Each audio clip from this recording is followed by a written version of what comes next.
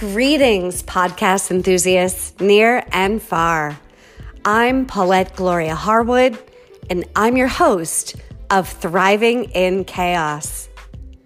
As podcasts are the trendy things to do these days, I thank you for sharing the love by tuning in. I'm thrilled you're listening to the sparkling examples of excellence in womanhood I find and curate.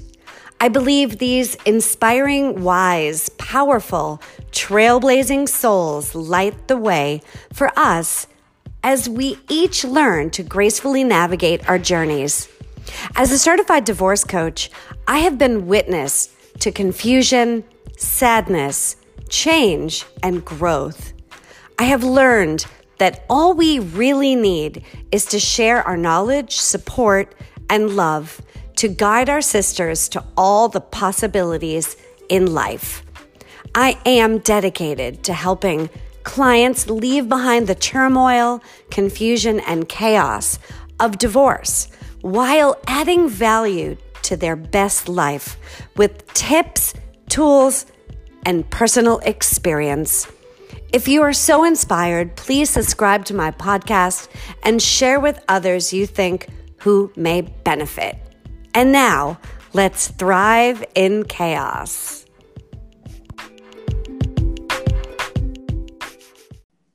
Hello, everyone, and welcome to today's show. I'm Paulette Gloria Harwood, and I'm your host, and this is Thriving in Chaos. This podcast is designed to support and inspire those who are looking to live their best, most authentic life and lifestyle. I believe that no matter what your circumstances, every day is a chance to turn it all around through education, support, and expert guidance. I also want to take just a moment to share why Elizabeth Ann Stanley has not been on the podcast of late. She is gracefully, emotionally supporting her family during an illness of a dear family member. She will grace the air again when time permits. Sending you my love, Elizabeth. I also like to take a moment to talk about my slug in the honey, or the fly in the Chardonnay, or call it whatever you want, the pothole in the road. And I started this little segment way back when we first started the podcast back in January. And I really think it's important for us to all address maybe an item, a conversation, an event, or something that's happening in our life that is really giving us difficulty. Because when we address it and we work with it, then it loses its clang. It loses its, grasp on you. So lately it's been technology. We've been traveling a ton and losing signals and coming and going, and all of that can be really frustrating. No matter what room you're in, and it has beautiful sound and acoustics and your headphones and your tech, sometimes you just have to go with it. So that's my slug. What's yours? We can talk later about that. So today we are really blessed to have with us Miss Julie Levin of Aspen, Colorado. And the interesting thing with Julie is that I was searching for somebody just like her in my, prayers and dreams and journaling to be able to find somebody that really knew her stuff regarding skincare and botanicals. And I was searching for somebody who really was a walker and not just a talker in this industry. I have been finding that there's, a lot of people that can produce pretty cool products, but they don't really stand behind it and don't have the education to back it up. Well, today, step aside, fear no more. I found her. So welcome to the show, Julie. Thank you. I'm so happy to be here. Thank you. And thanks for taking the time. I know it's not always easy for somebody that has a business and is a woman of business. And I know you work with your husband. So, but still, it's a big undertaking. So thank you for taking your time today. Thank you. Yeah, this will be fun. And I'm excited to explain a little bit more about my background and what we do. Thank you. Well, everybody, the funny thing is that Julie and I met kind of by accident, and Steve and I were together, and we had flown from Belize to Aspen in the summer of 2017. And Julie happened to be there. We met at the Aspen Farmers Market on I believe it was a Saturday morning, pretty early, where we were going to pick out the food for our wedding. And we had just eloped, and we were there to be married by my yoga teacher, Rod Stryker, who happens to live up the street from Aspen in a little tiny town called Carbondale. I'm sure you know it, Julie. Mm-hmm, mm-hmm. And we were both instantly struck by who you were. Your integrity and your knowledge just oozed out of every pore that you have. And it was really fascinating to walk through this farmer's market. Now, for those of you that have not been to Aspen, wow, like I'm not a skier, so I've never really been there in winter. Snow and I think, are allergic to one another, but that's maybe another conversation. So when we were deciding to get married, our choice was to meet Rod in Bavaria, where he was teaching that July, or to wait to go to Colorado, where he lived in August. And we looked at our calendar, and August 1. So naturally, we wanted to get married somewhere in a beautiful environment, really close to nature, because we're both very connected to nature. It makes us both very happy. And we were immediately in awe of how amazing this farmer's market is. It's probably one of the largest farmer's market I've been to, other than the one in Maui. But the one in Aspen is really quite magical. There's everything from tomatoes to bicycles to clothing to art to you name it, it's there. Amazing food. And it really is a community. And we were struck by just how strong that community was, particularly in the summer, where the weather is so nice and everybody's outside and really enjoying each other in conversation, and not, running from the gondola to the car with the goggles and the skis over your shoulder, but really are able to get outside into nature and enjoy the entire environment. So as we, cruised up and down the aisles of these, shall we say, tents, right? Like tents, little tents. Mm-hmm. We were struck by how many skincare or botanical or mom and pop, do it yourself, DIY type of products there were there. There's a very large entrepreneurial community there. But we weren't really impressed with the products. They were really nice, or they specialized perhaps in one item, but you specialize in everything. So when we found you, and we're really just struck by the depth of your knowledge and your background, just from sparking up a conversation with you, we felt that your integrity and education and background was second to none. So if you could, humor me and share with the audience a little bit about your background and your education about natural health care and botanicals and essential oils, I think that would be a really good place to start. Thank you. Yeah, definitely. And I do remember meeting you guys there. It was also so cute because my husband and I, who live here in the mountains, we eloped a few years earlier at the beach. And so I thought that was so funny. You guys spending most of your time near the beach and the ocean had come to the mountains to elope. And, we had chosen the beach for similar reasons, just opposite environment. But that also kind of, I think, created a really sweet connection for me to you. It was like, they totally get it. They're just coming from the other place to here, and we went from here to the other place. I love that. This karmic connection and circle. Yeah. Mountains to ocean, ocean to mountain, because I would always say, if I could only just pick Aspen up and put it at the beach. Right. Well, where I grew up in Alaska is basically that combination, but it's just not warm, because I grew up in Alaska on the beach with the mountains. However, you're not going to be getting into the water or, wearing a bathing suit at the beach. You'll be in a sweater and a hat and, some shoes and things, because it's quite cool. But you do get that visual beauty of all those components together, which is really quite amazing. So, so Leaf People and kind of how all this wove together, it really started, as a child. I grew up in a very rural area of Alaska. We were dependent quite a bit on our environment for survival. You know, we caught all our own food, primarily fish. We didn't hunt, but we fished. And at times we grew vegetables and things. It's a little bit of a difficult growing season up there because the summer is so short. But we did a lot of wild foraging, and we always kept track of what edibles were growing nearby. And just, you know, watching those populations and keeping a connection with them when I was younger. And then after that, I had the opportunity, you know, I went to college, and in college I had this epiphany that I must travel, you know, before I really settled down into something more serious. And I did a quite extensive, you know, trip around the world, you know, very organic with a backpack, you know, hitchhiking, buses, catching rides where I could, you know, planes at time when I was making larger moves. And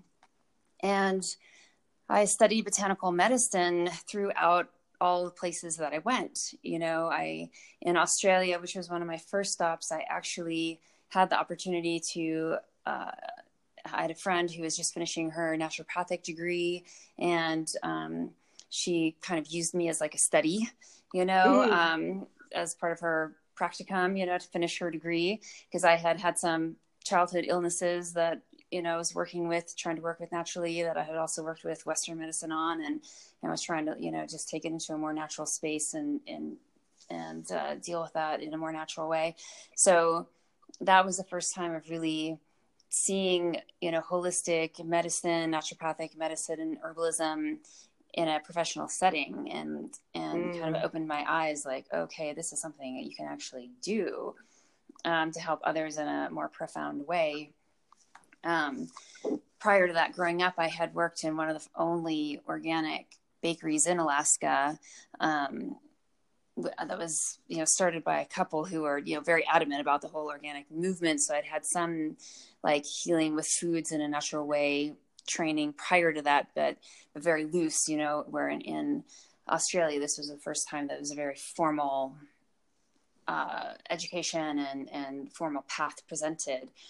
And that, you know, so inspired me that, you know, everywhere I went afterwards, I just, you know, sought out to heal or to find, you know, indigenous medicines, indigenous healers, indigenous herbalists wherever I went. And I spent quite a bit of time in South America, studying plant medicine in the Amazon, as well as the Andes. I spent some time in Europe studying naturopathic medicine in Europe, which is a great foundation to have, because a lot of our herbalism that we practice here in the United States came from Europe. Mm-hmm. So it was good to get that. Then I got on a boat and ended up in Hong Kong and China, and was exposed to traditional Chinese medicine. And then when I finally returned back home, I went back to school formally for Western herbalism. And I also met my mentor at that time, my herbalist mentor, who's a master herbalist, and she was producing both internal medicines and preparations as well as her own skincare line. And we've had a very tight relationship now for 20 plus years. And so I got to have both, you know, the old world teacher-student relationship, where it's just, you know, sort of passed down through experience, story, sleeping in the trees, meditating with the trees, you know, kind of that old world way, as well as going to school for medical herbalism, where you get the more, you know, science-based, you know, learning all the chemical constituents in a plant, how they're harvested, more botany focused aspect. So it was a really nice blend, you know, of these two types of education. I felt it was very well-rounded. And so then from there, after, you know, I finished that schooling, you know, I went on to create Leaf People, you know, the organic skincare line that we have today. Fascinating story. I just went on this amazing trip from Alaska to backpacking around the world, Australia and South America, the Andes and Europe and Hong Kong, and finally coming back home. And How long did that take you from when you went to college to the time when you came back to formally study in the States? Well, from when I started that particular trip, it was 3.5 years. Okay. I was on the road for 3.5 years. Yeah. And how does somebody who traveled the world, learning all about these different cultures, kind of viewpoints on medicine, how did you cope coming back to seeing the way things were with the Western viewpoint of you get sick, you go to the doctor, you get a drug, and you do what you're told, and take, what's that song? Take 2 pills, call me in the morning. Right. Like how did that feel to you?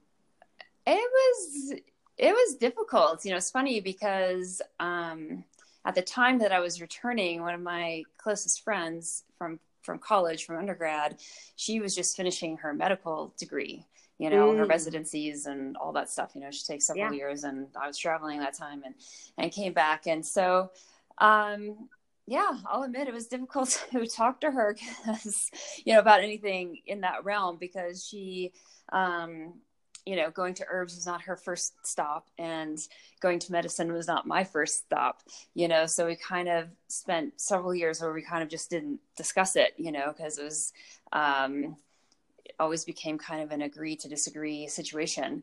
Although now, 20 years later in her practice, we talk about it a lot more because she is integrating herbs and alternative medicines into her, how she treats her clients. So it's a little bit more comfortable now, but it was, it was an abrasive edge when I came back. It was hard to, because all of, my friends and family, everybody, had been so conditioned, something's wrong, you go to the doctor, you get your medicine, you get better. And I just had to really kind of stay true to the things I had learned through school and through traveling, working with these different indigenous plant healers.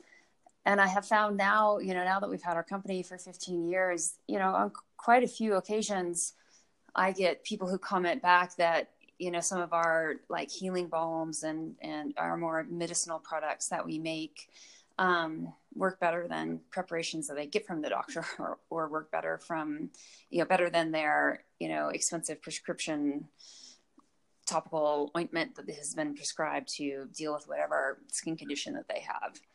Right. So it's, I think in a wide view, more and more people are kind of opening up to this, but in the beginning it was difficult, definitely, because I got a lot of, looks that, like, she's just kind of nuts, It's like, you can really, you can make a poultice out of these flowers and put that on there and wrap it up and you'll be just fine, versus that steroid cream with, petroleum base and God knows what else is in there. Like, so it's, but the transition is happening, it's definitely happening where there's not such a gap, the gap is closing.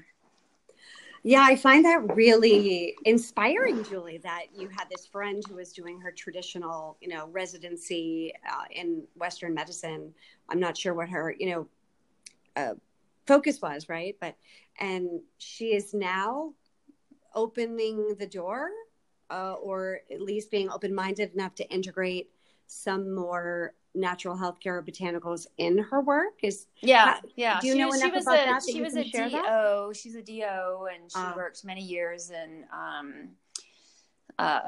women's health and things like that. And now she's more general medicine. But it took a while. But now she's, like, telling people to take turmeric and, to help with anti-inflammatory stuff. And some of those, herbs that are, you can't take too much, you know what I mean? They're pretty compatible for any type of person, things like that. Combining ginger, if you are taking an anti-inflammatory like ibuprofen or something, combining that with ginger to get a better effect so that you can take less ibuprofen. When you combine it with the ginger, you'll get the same effect with less ibuprofen.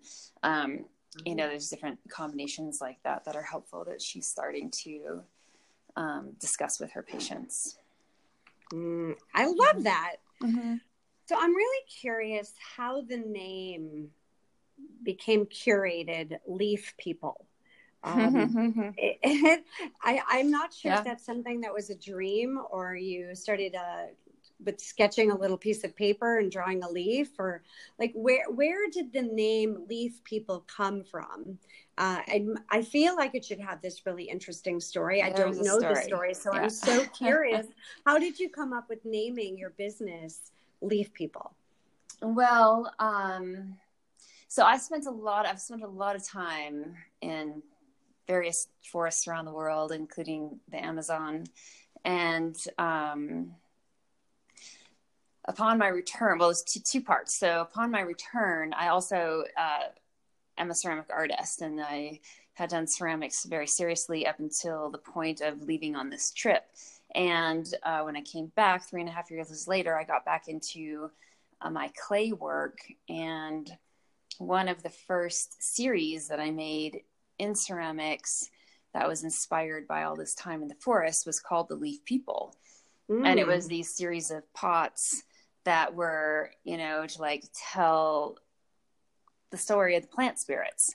And, kind of like, and they were very animated and fun and, alive, and just, kind of like to get their message out there through this art form. And so then when I started working on the Botanical line, I was like having a really hard time coming up with a name.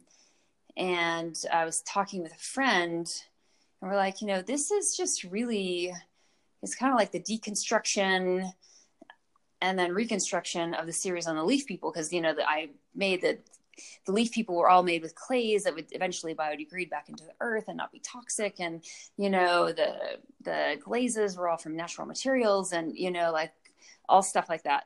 And, they weren't meant to be around forever. They were kind of the story, and then they would eventually just go back into the earth, like plants, they bloom and have leaves, and then they fall off and go back into the earth. And and I was like, you're right. This is kind of a deconstruction and reconstruction of the Leaf People series.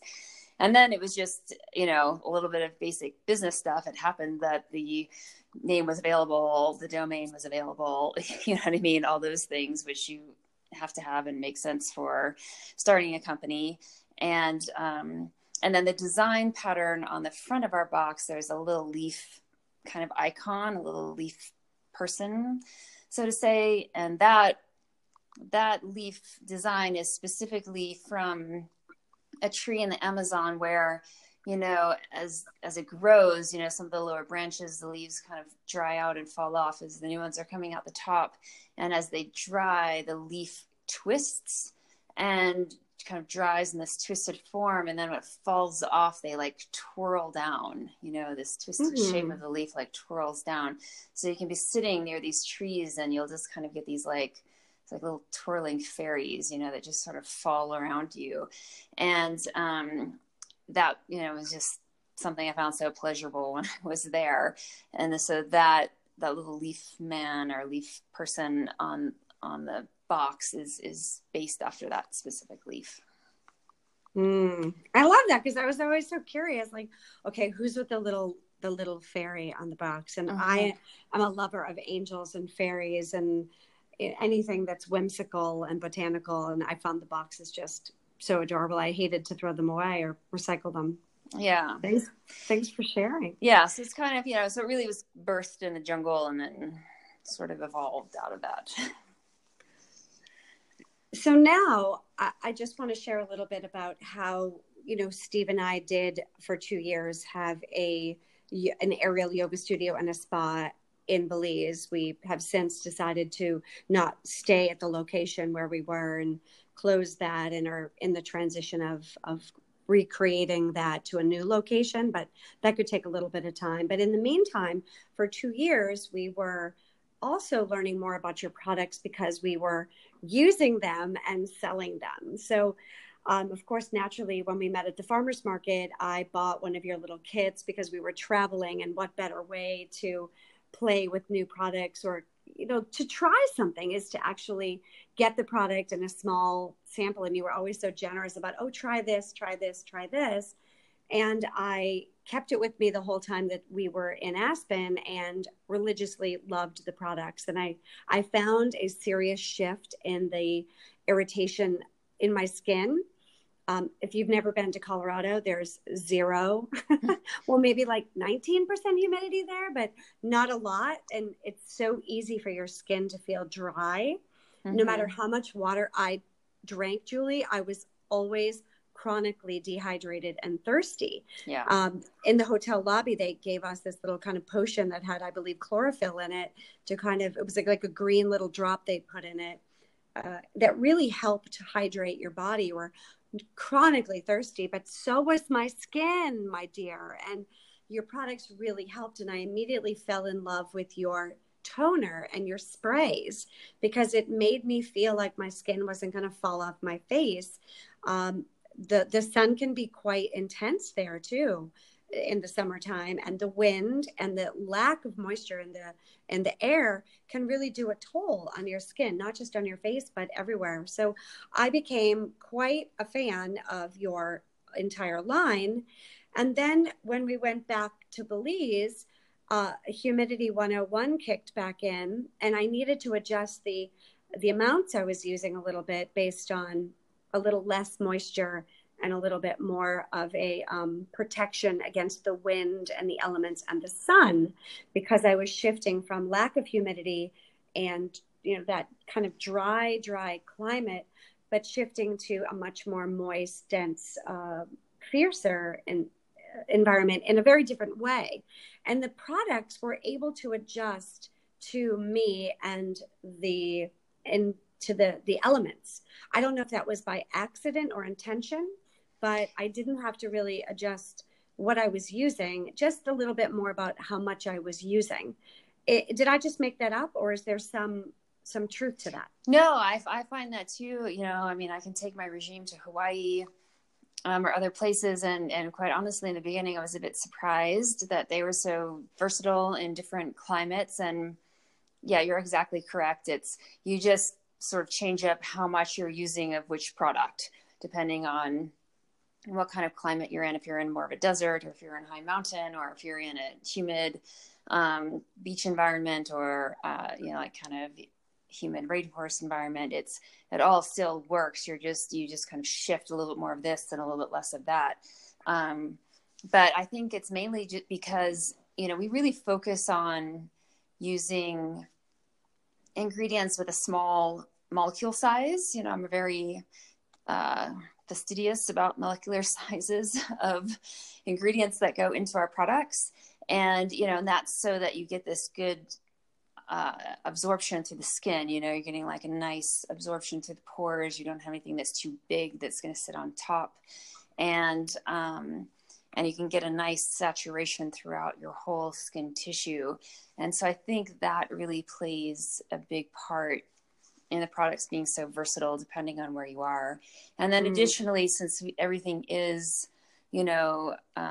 plant-based, especially organic plant-based, certified organic plant-based, your skin really recognizes that. It wants to take it in, it wants those botanicals in. It has an affinity for that.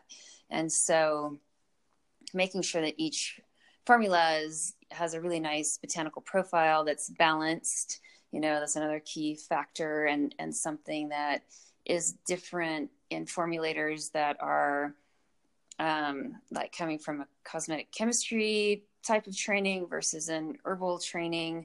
We're trained to formulate and choose the plants that go together so that they're energetically balanced. We put a lot of allied plants together, because different plants want to be near other plants, so you work with these different affinities within the botanical world. And I think all those subtle aspects, they help your body absorb, they help your body take it in. You're not like putting on a product that's conflicting with itself. You know what I mean? It's in harmony, yes. It's all in harmony. So, your body wants to take it in, and therefore the environment is kind of, it doesn't matter, it's sure. Yeah. Well, yeah. I love how you just said the cosmetically, yeah, I think that's the word used. Yeah, Based cosmetic versus chemist. botanically based. Yeah. Can you explain a little bit for those out there that maybe, are still struggling with running out to CVS or Rite Aid or Walgreens or any of our kind of run-of-the-mill pharmacy type of places where people will get skincare products? We're all kind of taught as young women, okay, how you got to cleanse your skin, you got to tone your skin, you've got to moisturize your skin. So what do? They run in and they get a product. Maybe it's on sale, maybe it's not. And they get those products and they're really not of the mindset to understand that the chemical or the cosmetic based chemical industry versus the botanical industry, is much more about profit being driven and getting you to buy a lot of products for a lot of money and keep you coming back, and how damaging and harmful those products are, in fact, to your skin. When I stopped to read the ingredients, which is a full-time job, if you actually sit in CVS and you flip over the box and you take a moment to actually read the ingredients in these products, it's horrifying, the colors and the names and there's like propylene glycol and which is, I believe, antifreeze in a lot of products. And that's just, don't get me started on food, but from what I understand, I not that I have ever, but I guess because your products are certified organic plant-based, you could eat them. Yes. And the idea of eating some of oil them of don't Olay, taste so good, but you can eat them. Yeah. I kind of said that with a little bit of chuckle, and it would not be, but you could eat them, I suppose, if you were starving, right? But the idea of eating Neutrogena or oil of Olay, or and there's thousands of brands now, and of course you can go to Nordstrom and Bloomingdale's and Sephora, which is a chemical shitstorm as far as I'm concerned. I walk in there and I get itchy, but the perfumes, the chemicals and the additives, and it makes me so confused regarding why the government does not enforce, or at least give guidelines as to what in fact can go in women's cosmetics and women's skincare. And dudes, you too, like men now, hey, we live in a different world. Men wear makeup, women wear makeup, men, care about their skin just as much as women do. And you have a men's line, which Steve loves. But I don't really think the average person out there, and when I say average, hey, like I'm average too. This isn't like pointing fingers. We all need to be educated about just how damaging and confusing this world of, well, you know what, I have to trust them because they're the experts, and if they have it on the shelf, then it must be okay. Because how do they get away with creating and formulating and making a product in a lab where it's all about chemicals and additives? How do they get away with doing that? I don't understand. Yes, I can definitely address this topic. It's a big one, but I'll start with an interesting story, okay, and then we'll dive into it. But I remember when I very first started making the line, and, I started with some face serums and body oils, that were all infused with plants, just some, and some of those ended up being our flagship products that we still have today. But just, really clean, nice formulas, 100% raw, 100% organic, you could eat them. And I had a friend who lives in LA who came out to visit. She's like, I really love your body oils, but you got to try this one. This one is amazing. And I'm like, okay. And I, it's from some spa in Germany and beautifully packaged and so on and so forth. And I'm sure very, very expensive. And I tried it and it was amazing. This oil went on and it just disappeared and there was no residue. And I'm like, this is really pretty phenomenal. Like, how does this work? And so I, Google, can't find ingredients, can't find any other information, so on and so forth. Finally, through quite a bit of searching, found what was in that product. And it was a synthetically made oil designed to evaporate once hitting the skin. So you had no feel left, like you could put it on and then it just felt like nothing, you know what I mean? And, so I got a hold of her and I'm like, well, the reason this product feels this way on your skin is, because it's synthetically made. It's not even, it was made in the lab to have this effect. And yes, aesthetically that feels really amazing, but it's truly doing absolutely nothing for you and could be harming you. Like, we don't know what this is made of. You know what I mean? Like, what did they put together to even create this in the lab in the first place? And so I thought that was a really interesting turning point for me as a manufacturer, and kind of sort of blew my mind that, this fancy spa in Germany, touting all this stuff is actually using ingredients that have been made in a lab. And, but, to segue more into just common things that you do see in places like CVS and Rite Aid and whatnot, it's a really sad but true reality that, a lot of these companies, their main focus is marketing. That's where the money goes. It's not on what goes into the bottle. And cosmetic chemistry, which is a field, you can go to school for that and get a degree, is really more focused on, how to keep the cost of the formula down, how to mass manufacture, possibly what key things are, hot right now that you can market the product well with, so on and so forth. And so, a lot of those lotions like Lubriderm, for instance, they're all, I think Lubriderm is actually petrochemically based. I saw some on the counter somewhere a couple months ago, and I just looked at the ingredients and was like, oh my God, I can't believe this is still being sold. But it's, there's nothing in there that will help you, and it basically works because it covers the skin so none of your own moisture can come out. And, right. So therefore, over time, you feel more hydrated because your own moisture can't get out. But that's the whole point of the skin. As stuff comes in and goes out through your skin, it breathes.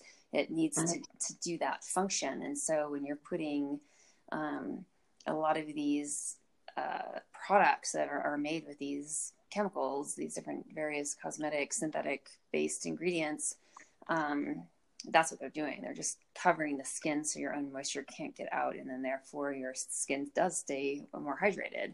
But you're also keeping all your own toxins in, your things that your skin needs to express for you to stay healthy and for your skin to look really radiant and bright and be healthy over time. That can't happen anymore, because it's trapped inside.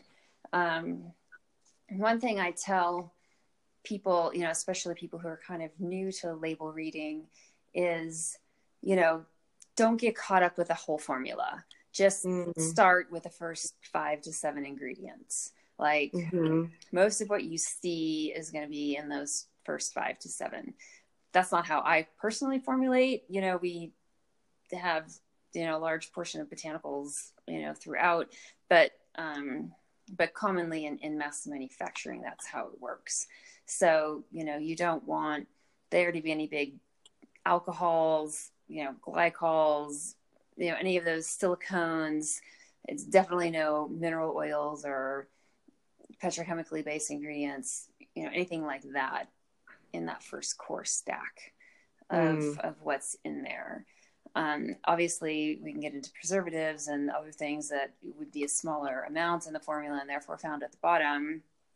But you kind of have to learn this in stages. You know what I mean? Like you can't, it becomes overwhelming if you're trying to assess an entire list of ingredients from the get-go. I find it's easier to kind of avoid these 5 in the top 5, you know what I mean? And then avoid these ones in the bottom 5, and kind of learn it in groups like that. But sadly, for a lot of companies, the bottom line is money. You know, it comes down to Mm-hmm. dollars and cents. And, you know, that's something, you know, Leaf People has been, you know, slower growing, but steadily growing. But I've kept it completely self-financed. You know, I don't have a board of people I have to answer to.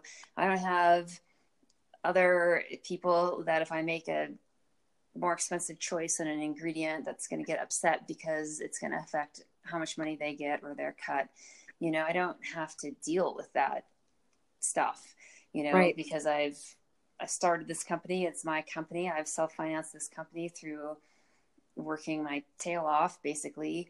And, therefore I can make decisions to put, you know, the best things we possibly can in there at the quantities that will actually do something for you, you know. Right.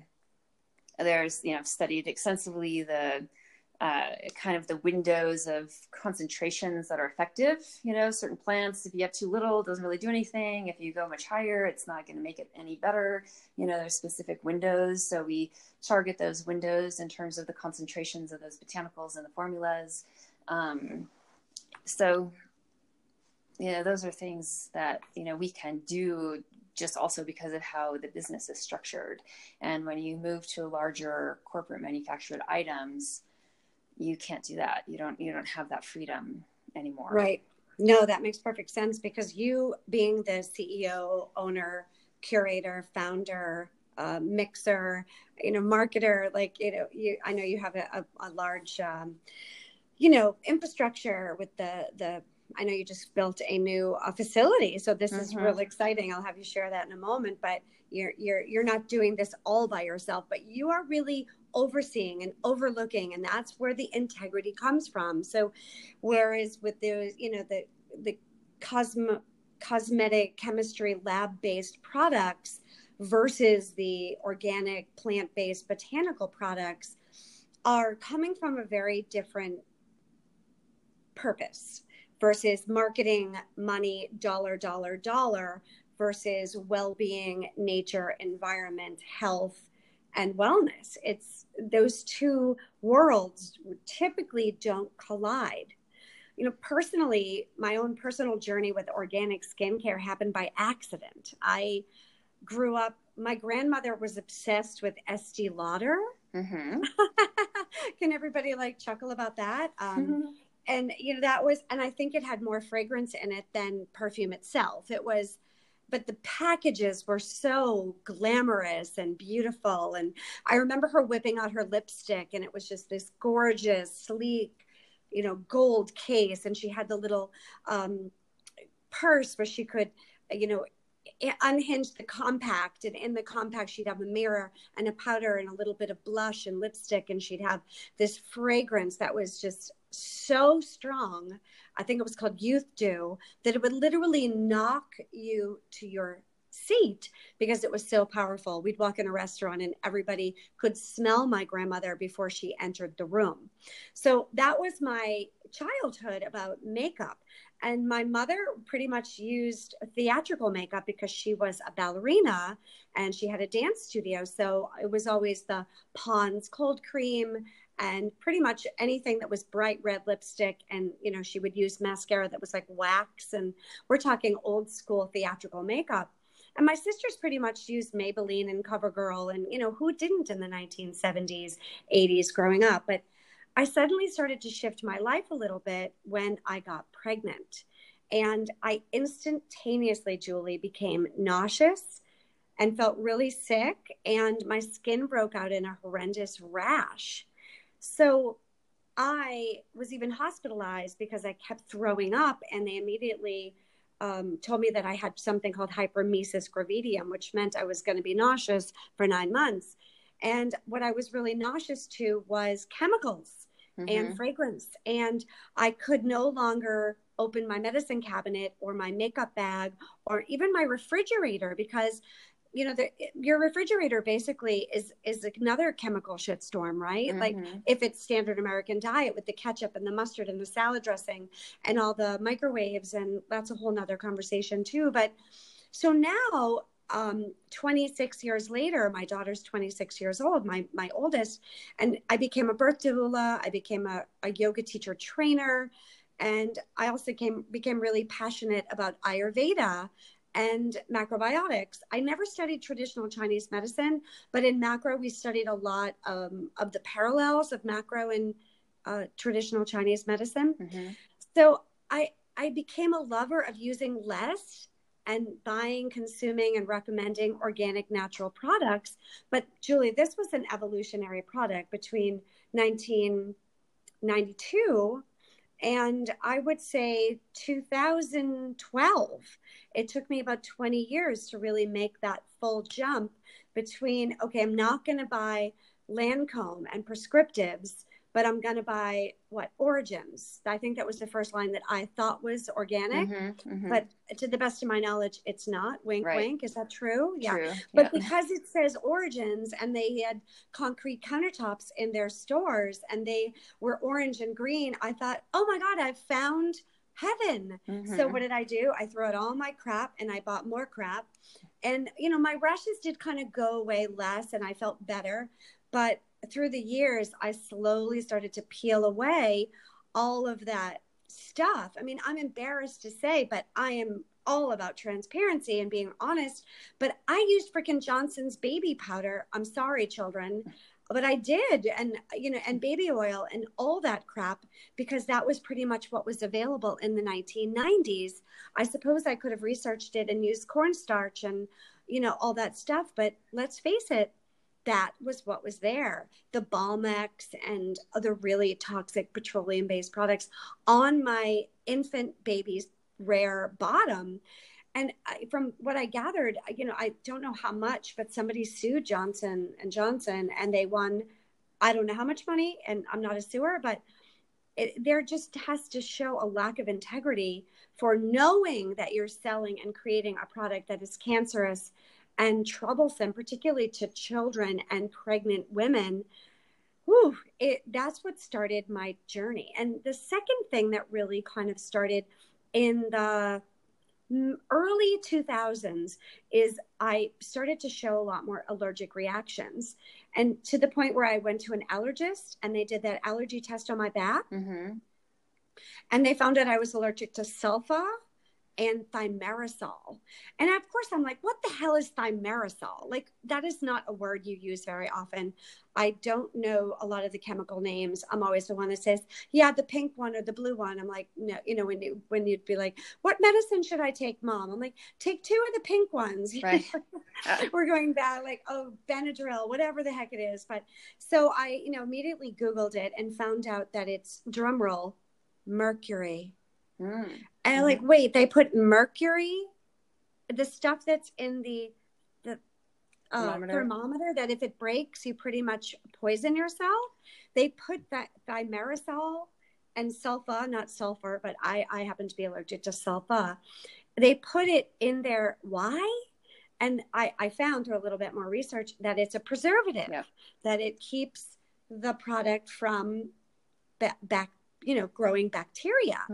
But then I realized that, dimethicone, which is the other thing that my skin is allergic to, which many, many people are, it's like putting yourself in, you're naked and you put oil on yourself or lotion on yourself and then wrapping saran wrap all over yourself. So you look like a mummy and you're wrapped up in food film, like saran wrap, right? Like industrial kitchen film, which should also be illegal, but we'll go there someday. And it prevents your body from breathing. It actually closes and seals the pores so that the pores no longer have a way to absorb or to release toxins and to absorb nutrients. And that's why those lotions and lipsticks and mascaras and, my God, everybody, if you don't know what dimethicone is, you really should. So my journey was because I was allergic to those 3 products. And then it was sort of like mid 2000s, I gave up pretty much any toxic skin product, makeup. The only product that I still am pretty religious to that I just can't seem to replace it, I'm pretty much a matte addict, and I can't find an organic plant-based mascara that won't flake off. So, and I don't want to get the little glued on extensions because the glue is really toxic. Mm-hmm. So I see so many women now really obsessed with the fake eyelashes and the glue, and their eyes get all bloodshot, and then they get like little crusty and scabbing, and because their eyes are crying to heal from the chemicals. So that's my journey. And I've been so blessed to have been able to find people like yourself who really have dedicated their life to changing the stigma and the mindset of not stepping into CVS. And I just use it, the CVS mindset. You know, it's like, that's where it for me, CVS was like heaven. I would go there and be like, oh, look at all these amazing products that are going to make me feel better and make me stay healthy and make me heal when I'm sick and make me feel prettier and protect me from the elements and the sun. And honestly, everything in that store is or was toxic. I do say that the last couple times I've been there, and being that we travel a lot, and there's, by the way, no CVS in Belize or Rite Aid or Walmart or Target or McDonald's or Kentucky Fried Chicken. So we're a little bit out of the realm with this. But the last couple times I've gone in, I have seen some quote unquote, this is my quote, pseudo organic lines. Mm-hmm. Have you been in any of those stores? And are they carrying any product that's organic, or should we just basically resign ourselves to never stepping in those stores again, other than to buy Scotch tape or a stapler or something like that? Honestly, I have not been in any of those stores. I don't blame you. And I mean, we didn't have them growing up either, in Alaska. And then just as an adult, it's just not where I've gone, because it wasn't, it wasn't part of my family culture to go someplace like that when you needed something. So I wouldn't know. And there is a lot of greenwashing. I mean, that does exist. So, or companies will, like, even, I think it was, Seventh Generation.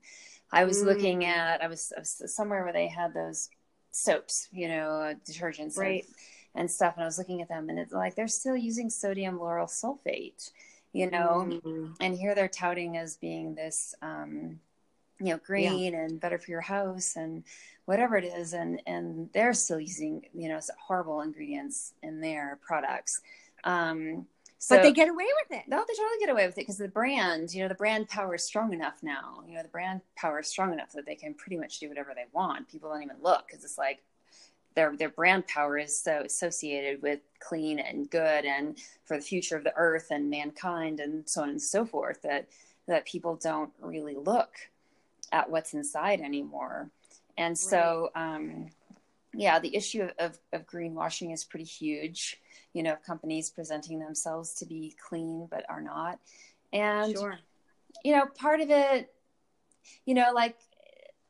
leaf people, the people part is, leaf people's for the people. I try to do as best I can with the leaves to make it available to as many people as possible. But there's also still the element of you're going to get what you pay for, and the synthetic ingredients are a lot less expensive. So whether it's a matter of, a company maybe that could be found in Rite Aid or CVS that lists some botanicals on the front, like, oh, it has green tea and blah, blah. If again, going back to the top 5 or something, if the big part of their ingredient stack is still really inexpensive, more synthetic type ingredients, and then they've sprinkled a few botanicals in there to make it look cleaner, right? The botanicals are not going to offset the bad stuff. The bad stuff is going to kill the botanicals, It's almost, it is a waste of botanicals. You're not going to get any benefit from that. Yeah. Like a bowl of really organic, lovely cooking ingredients. You've got the oils and let's say you're going to make a I don't know, a cake or something, and you've got, organic, whatever your products are, whether it's plant-based or not, and all of a sudden you decide to pour in arsenic. Right. But there's 53 organic, ingredients in that cake, but there's one poison. But that's okay. All of the good ones are going to counteract the bad.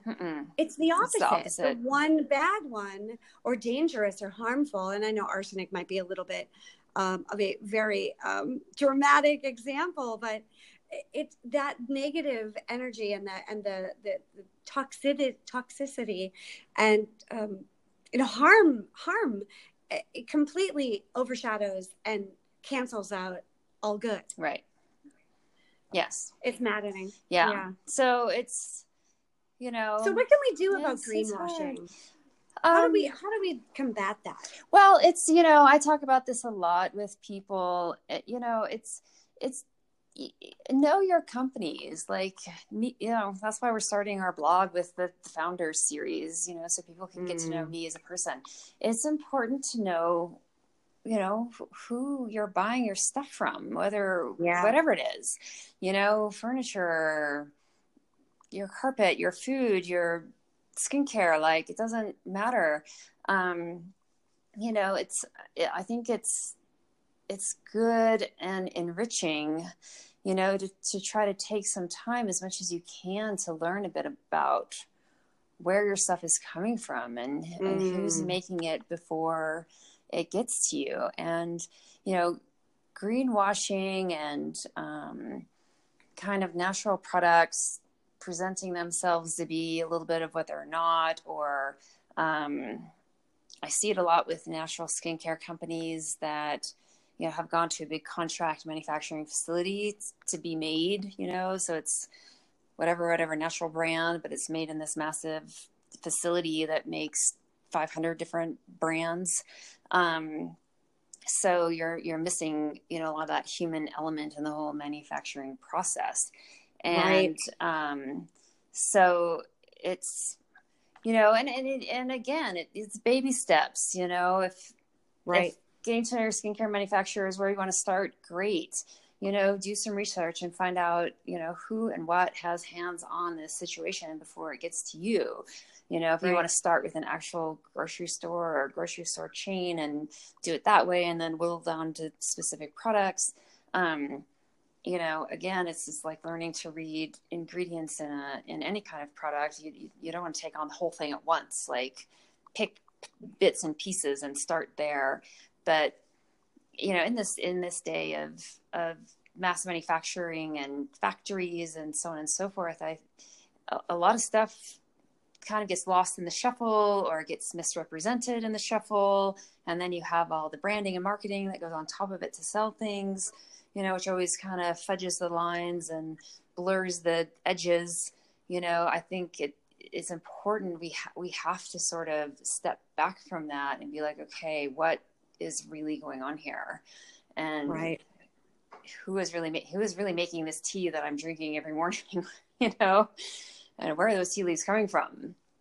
And, you have to get to know the company. And there's so many great small companies out there. And there's, some stigma. I know when I first started, there was like a stigma around small companies. Like, nobody took me seriously. People didn't believe I could make anything that was good.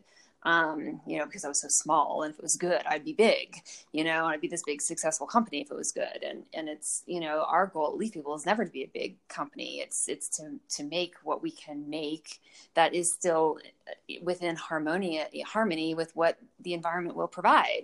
And at some point we're going to hit a cap on that, and that's going to be how much we can make. But I'm not going to step beyond that and grow the company bigger to the point where we create an imbalance. And but again, with time and growth and shifting attitudes, there is becoming a little bit more knowledge and respect around smaller manufacturers, and smaller stuff can in many cases be better than large manufacturing, products that are manufactured on a large scale, that people understanding that there's more care. Like, I can follow all my ingredients back to the source. Mm-hmm. You know, Right. my sources, because I'm not a gigantic company, my sources are the same. I'm working at the same sources that I've had for 10, 12, 15 years. You know, I've built relationships with these people. I've met their children and watched them grow up, you know, and so having that traceability, you know, is really important. And so getting to know me and who I am as a manufacturer and know that I pay attention to that level of detail, and I'm super particular about what goes into the products and so on and so forth, and like the resources that I utilize to make sure that the cleanest things possible go into each product. Mm-hmm. You know, like I handle that part of the tracing for you. And so getting to know me, then you know that that part is handled. But that's, you know, it's finding companies that are willing to be transparent that way, who are willing to be consistent, and who are willing to pay attention to it. Could I Right. get... And that is a priority of a company, and not everybody has that same priority. Mm-hmm. And as you get bigger, it becomes, I mean, you can certainly still trace your ingredients, but it often becomes more difficult. You know, like you can't, you know, if you get too big, it's hard to use anything that's wild harvested because you can't get the volume that you need. Or, you know, you have to start integrating some fragrance into your scent profile because using pure essential oils at that volume becomes too expensive. Or again, you can't get the volume that you need. You know what I mean? Like that's where these little things start wiggling in. Right.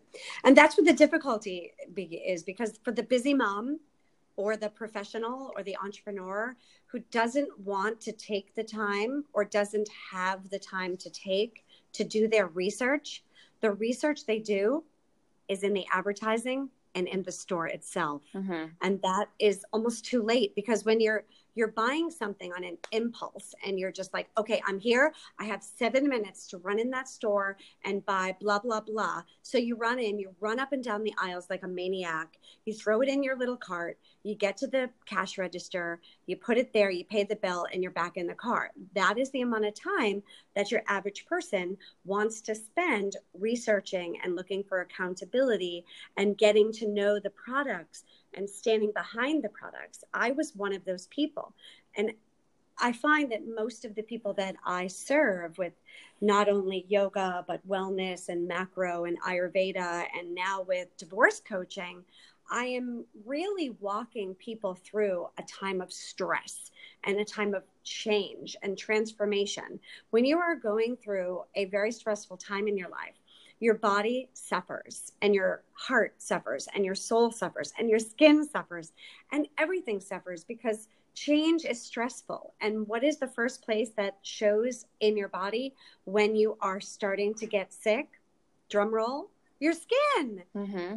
It's especially in macro, it's the first place that we begin to see shifts in illness, whether it gets dry or flaky or rashy or there's bleeding or scabbing or whatever. And I'm getting a little dramatic here, but if you are not well due to stress, change of any kind, it could be a job loss, it could be a family loss, it could be a relationship loss, a change of anything.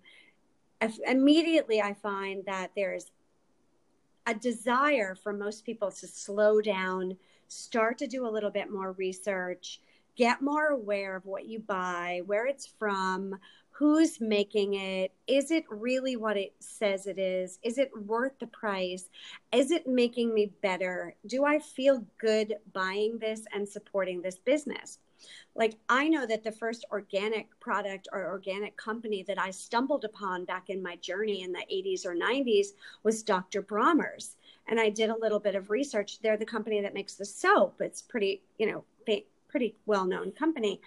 And from a little bit of research I did, the man who is currently owning it and running it, I forget his name, shame on me, but his father or I think it was his grandfather, was this total hippie. And he really has kept the business of the same mindset that his, I believe, grandfather or great father did. They still use the same label that they did. And if you next time you're in the store and you want to talk about, transparency of labels, I'm assuming that they don't use sodium lauryl sulfate. I hope No, not. I don't. I'm not saying that you should buy their soap. I'm just saying it's about transparency and knowing, doing your research. But, the families, the business started with as like this boho hippie yoga kind of like rebellion thing. And now it's changed into this, very, successful business. And the labels on the soap are the same that they were back when they started the business, I believe in the 1800s. So talk about, it can be done. These very small companies like yourself are shifting the awareness of wellness. But I just want to shift it a little bit here. Mm-hmm. Did you have something to add about that? I didn't mean to interrupt. No, I mean, I was just going to say, a lot of little keys, even when you're just searching online, like companies that don't post all their ingredients, like I wouldn't even bother. I go to so many websites for skincare and things because a lot of my clients, email me and be like, what do you think of this? Or what do you think of that? And, right. And a lot of times the stuff they send to me, like you can't find the ingredients, big red flag, or they'll only list the quote unquote active ingredients or key ingredients, but they're not going to give you the whole thing. That's a definite no, just don't even bother continuing there. Don't walk down that path. Right. So, like with Leaf People, I mean, you can still email me directly. Like, who is it that you can access in the company to talk to? Like, are you really getting somebody who is accountable, who knows what's going on, who's, maybe at the location where all this stuff is happening versus somewhere else, so on and so forth. Those are kind of two, easier ways to kind of wade through the mass of information. Yeah, I agree. I'm glad that you brought that up about the words active ingredients or key ingredients or, primary ingredients. And, well, what does that mean? And if you're not going to share all of the ingredients, what are you hiding? Right. It's certainly not that you don't have space on the package to put all of the ingredients. Mm-hmm. Well, I just want to shift a little bit here. I know we're getting close to, wrapping up our conversation, but talking about transparency and authenticity and accountability. And I don't know that this is a loaded question, but I'm really curious. How do you feel about the celebrities? And I say celebrities a little bit, tongue in cheek. Some are, some aren't. And I'm not really a big celebrity, hero worship type person. I'd much rather use a product from somebody I don't know that can stand behind it than somebody that is on the front of People magazine. But how do you feel about the celebrities that create or are the face in front of a line of, say, organic skin products? And I guess I'd throw out the names of like Gwyneth Paltrow and Goop and Suzanne Somers. She has her own line, and even Jessica Alba and Honest. They're rather high priced compared to other lines. And is their celebrityship or their notoriety or their, well-known marketing abilities worth paying the extra dollar for? Are they really what they say they are? And how do we decipher the person who is really just a poster child or somebody that really gets down and dirty in the lab and gets involved in using their own personal conviction of eating organic and like environmental issues and sustainability? How do we decipher who is the poster child or who's the postage stamp and who really does the work? Well, maybe you don't want to talk about that. I don't know. Yeah, I mean, I firstly, celebrities work. I mean, I can't deny that in terms of sales. If you put a famous face next to your face cream, it's going to sell. I mean, that's the bottom line. And that is a proven marketing tactic that does work. And of course I've seen commercials and products, that I may know better than others, with a particular celebrity. And it's like, oh, that's just such a horrible product. I would never use that on my body. But they're glowing and they've just had a fantastic facial and they've got a private chef cooking all their food. And so, of course, they look fantastic and so on and so forth next to this product that's really not going to do anything good for you at all. And so there's a lot of that happening, this contradiction that is kind of dangerous. I mean, it's very misleading, I think. We had a Goop pop-up here in Aspen last summer that I went into right before they closed and just kind of had a little snoop around. And granted, there were some beautiful products in there. I mainly just looked at the skincare. I didn't look at anything else. Great ingredients, beautifully packaged, probably really good stuff, but expensive, Right. really expensive. And I, as myself as a manufacturer, I know what stuff costs more or less, you know what I mean? So Right. I can look at that's your business. a cream and be like, okay, this is like 10 times higher than it really should be based on what's in it, And so then, okay, this is really all about the marketing or it's about the placement or whatever. And so that's, all this stuff has to get paid for. Everybody's got to make their money in these larger situations. And so that's the common thing I typically find is just that those products tend to be very overpriced for what you're getting. Some of them are still good. I honestly haven't looked at any Honest products, but I do know that, there was a big to-do a couple of years ago with her sunscreen not working and people getting horrible sunburns or something, but I think they worked all that out. But I haven't really looked at anything else out of that line in terms of ingredients. Goop is really probably the only thing that I've looked at directly. And those aren't Goop products. They're products that Goop carries made by other companies. And then of course you see the stuff on TV, which is typically, typically if you're seeing a commercial for it on TV, those commercials in that time is really, really expensive. So that's where the money is going. The money is going to the advertising. It's not going into the product itself. I mean, who doesn't have a skincare line? Seeing that we've moved, we don't really watch a little TV, so this could be a dated conversation. But I remember seeing Cheryl Teagues and Cindy Crawford and people that Jane Seymour. Like we could probably spend 15 minutes just listing quote unquote celebrities that either have a fragrance.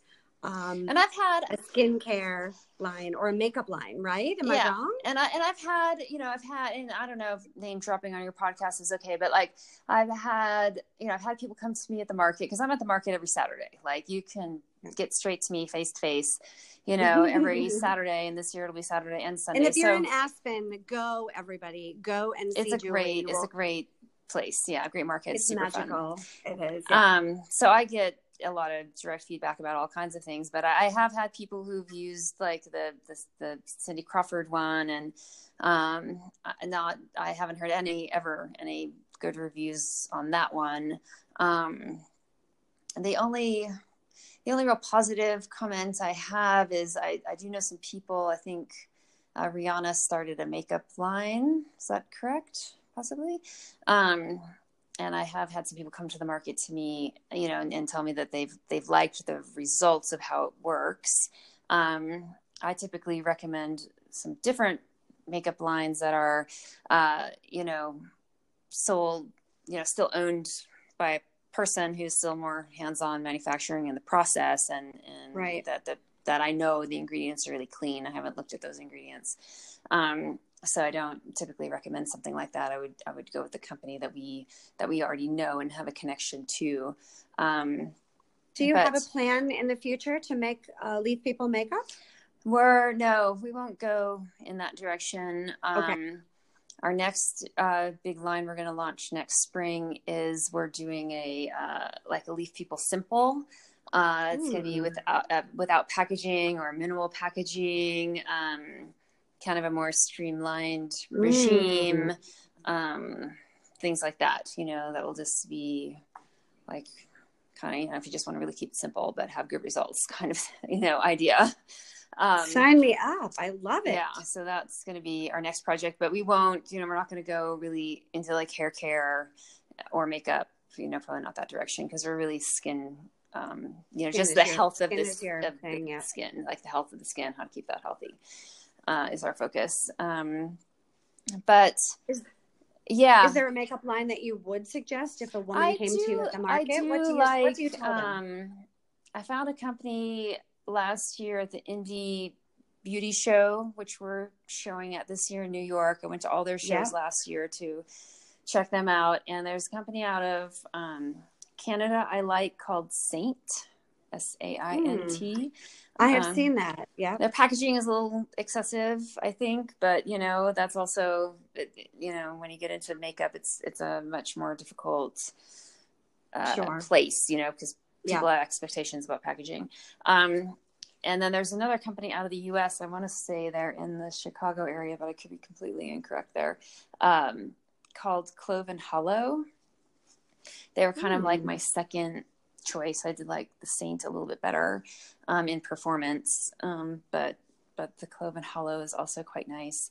And then you were talking about mascara earlier, and I often it's a little brand that I know Whole Foods carries. They probably carry it other places too, called Pacifica. And their mascara formula is not too bad, but it's and I haven't had it flaking. It wears pretty well. It wouldn't be necessarily a good choice for like a night out, but it's fine for kind of daily wear if you're just doing jeans and a t-shirt or something. Right. And I've been wearing less and less makeup every year. I just feel freer and more comfortable in my own skin and my own self, that I rarely wear, what's the word? What's that fun? Like fun jewelry, like costume jewelry. Mm-hmm. Like I just can't relate to costume jewelry anymore. I find it burdensome and heavy and cumbersome and ornate and unnecessary. I'm really getting to be quite the minimalist, Julie. You're gonna laugh, and it's pretty pathetic. I have my very preferential underwear and yoga clothes and a couple bathing suits and some really lovely comfortable dresses that I love to wear by a couple of designers I follow that are making clothes out of sustainable organic fabrics, and they're made in the US. And one of them actually is in Colorado. I don't know if you know Autumn Tennell, but her work is really cool. And she makes some really great clothes out of organic, sustainable fabrics. Autumn, like the fall, Tennell. I think it's Tenyel. Pretty sure. I'm going to write that down. Yeah. And there's another woman up in Maine. Her name is Cauliflower. Don't laugh. COLLYFLOWER. Obviously, it's a made-up name, but maybe not obviously, but that's her label, and she's going by it, and she's sticking with it. So, and wow, I sleep in her clothes. They're so freaking comfortable, and cotton, organic, just really nice. And I was a little bit disappointed because the lines that I was wearing that was all cotton, made in the USA, like the James Purse stuff, it's all made in sweatshops now overseas. Well, I can't say all of it, but a lot of it is. Even American Apparel, they're really nice cotton t-shirts. It's really, really hard to find clothing that is organic, never mind skincare and makeup. So the more I can educate and throw out brands, because I want to support people that are making organic skincare and organic makeup and organic clothing, because it's better for the environment. It's better for you. It's better for mankind. It's better for our economy. It's better for everyone. So thanks for sharing. That's really cool. And I just want to wrap up with your charity work. Mm-hmm. So I know that you, which really makes my heart sing, give a certain percentage of your sales donated to passion projects. Mm-hmm. Can you talk a little bit about your charity work, why you do that, who you give the money to, and just how that makes you feel as an entrepreneur? Well, I feel like to have gotten where I am, so much was given to me. And so it's just like a natural step to give back as I go along. And so charity has always been a big part of what we do. Even in the beginning when I was making no money, I was still donating something to charity. And then as we grow, it grows. And the goal eventually is to, be able to create our own foundation, like to have, some real capital to work with from the brand. And for, just also for as a tidbit, and maybe I'm tooting my own horn, I don't know, but we don't add the charitable contribution onto the price. Like that comes out of my piece, Right. So it's not like 5% donated to charity and you're paying 5% more for this lip balm. It's that is not factored. That's not how it rolls. It's not factored into our pricing. That comes out of my part. But it is based on our sales. So anything you buy will contribute to that contribution. And so, yeah, I've worked for decades since I started the company with a great nonprofit called United Plant Savers. And they're based here in North America, in Ohio. And their focus is preserving the native medicinal plants to North America. They're all about, the indigenous plants that were here, keeping them here, keeping their population safe, keeping their, environment where they grow safe and protected. And so through them, I've done this kind of plant adoption where, we've adopted the Hawaiian sandalwood on the Big Island of Hawaii, which is the only place in this part of the world where sandalwood naturally grew and has pretty much been decimated.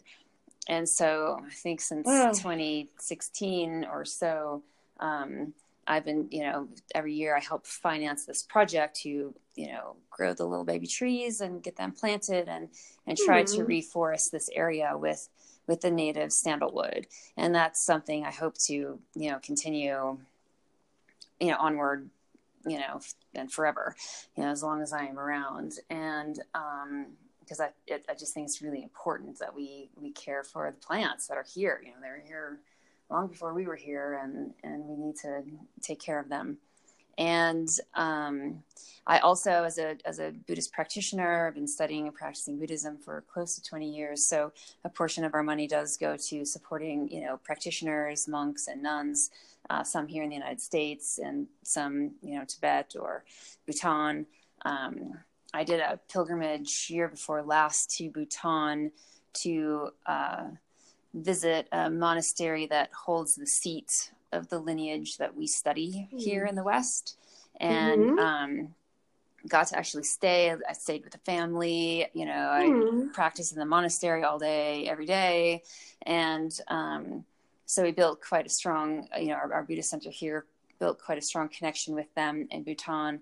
And so we're building a school for the children there, and we're building some kind of quote unquote senior housing for the older practitioners that's really close to the temple, so they don't have to walk so far to get to practice. And, it'll have better indoor plumbing and things like that, which will make life easier for them as they age. And so, we fund projects like that.